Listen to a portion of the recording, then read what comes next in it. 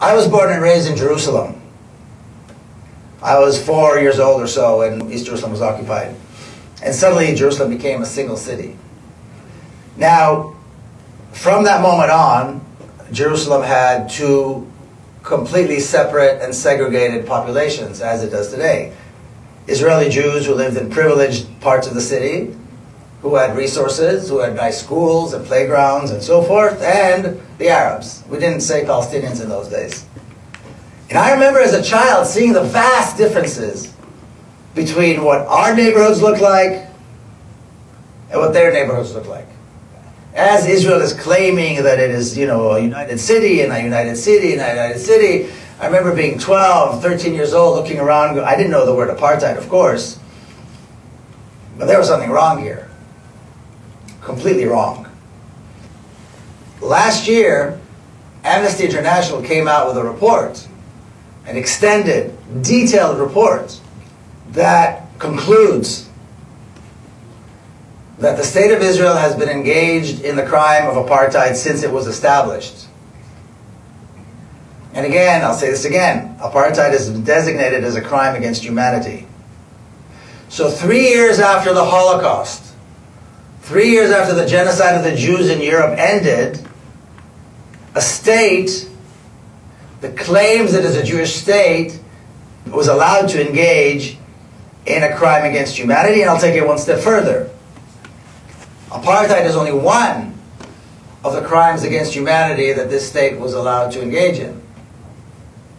Ethnic cleansing is a crime against humanity, which Israel, the Zionists of the State of Israel has been, in which the State of Israel has been engaged, and genocide. And people say, "Oh my God, genocide!" Well, look at the definition of these laws.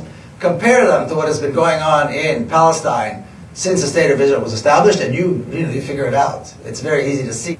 Where would someone who identifies strongly as an atheist, where would their politics go here, and how much should they ascribe to religion specifically as an institution as part of the Palestine-Israel conflict? That's a really good question. What makes the Palestinian issue unique, in my opinion, is that it's not about religion and it's not about politics. It's a question of values. And I'll give you an example. We know that Al-Shifa Hospital in Gaza, there was a lot of discussion about Al-Shifa Hospital as it was being bombed and so forth. And the claim that the Zionists made and Israel made is that somehow under the hospital there were fighters or there was weapons or something. And therefore it was okay to do what they did. Here's where the values come in. Let's say that the devil himself lived under the hospital. The devil himself lived under the hospital. Does that justify harming a single hair of the head of a child? Yes or no? No. End of story. That's the only question that matters. Because if you say yes, the conversation is over. If anybody thinks that that scenario justifies, never mind killing, never mind burning, never mind destroying, harming a single hair on the head of a child. If anybody who feels that that is justified, goodbye, the conversation is over. There's nothing we can say to each other anymore. It's a question of values. And on the larger issue, the question is this. You either support racism, apartheid, and violence, and supremacy, and then go ahead and support Israel, but own it. Own it. Some people think it's fine to murder, thousands, tens of thousands of people in Gaza. Some people think it's fine to maintain an apartheid regime. Fine, own it though.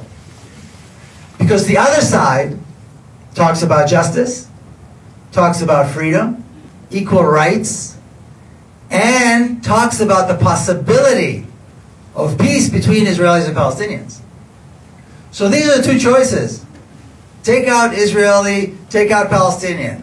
One is a vote for racism and violence, which will never, of course, lead to peace, right? I mean, racism and violence is the opposite of peace. The other calls for justice, calls for liberation, calls for freedom, calls for equality. So it's a question of values. Find out what your values are and then own it. And that's why someone like me, who was raised in a deeply Zionist family, my grandfather's signature sits on the Israeli Declaration of Independence. I had a great uncle who was the president of the state of Israel, and my father was a general. And here I am telling you, it's about finding your values. Once you find out about the injustice, do you continue to support it? Or do you reject it? Regardless of your background, regardless of your religion, regardless of your education, regardless of your family. And that's why I'm here today saying the things that I say.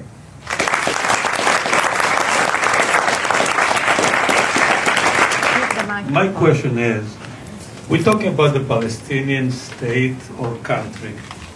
Until 1967, the 6 Days War, you didn't have to ask for a Palestinian state or be identification or something from nobody, because all this area was under the rule of the Jordanians.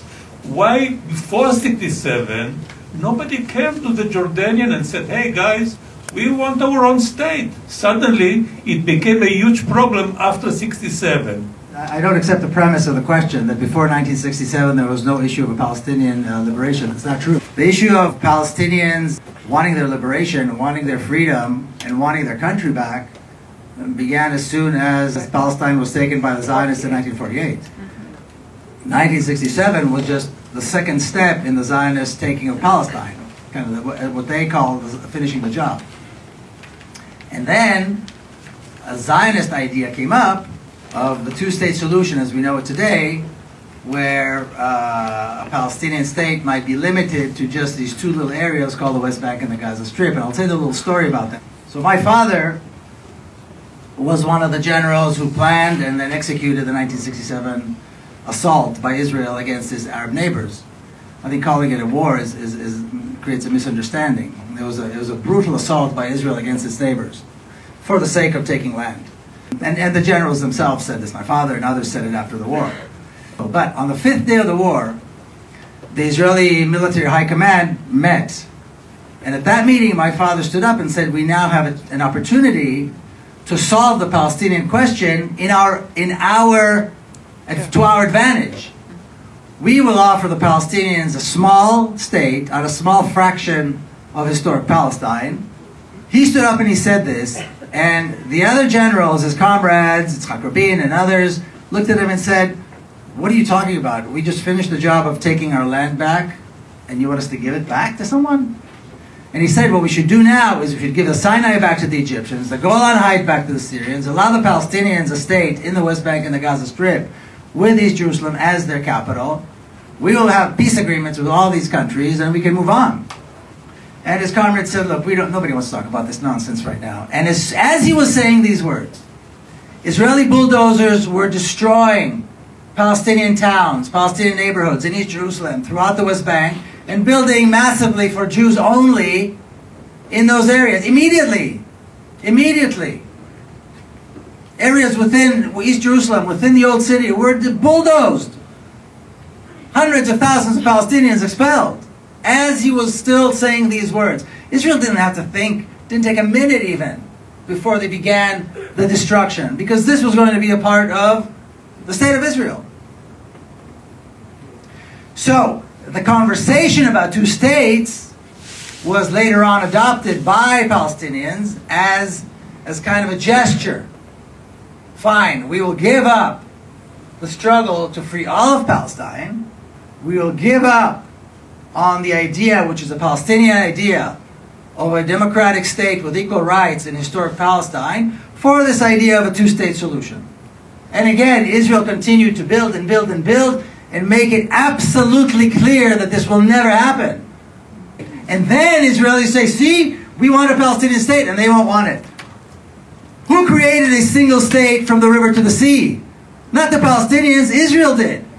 With privilege and rights for Jews only, from the river to the sea. And when Palestinians say, no, but how about equality from the river to the sea? How about a democratic state with equal rights? They say, see, that's anti-Semitic. How dare they say equality? We want privilege, we want supremacy. That's our idea.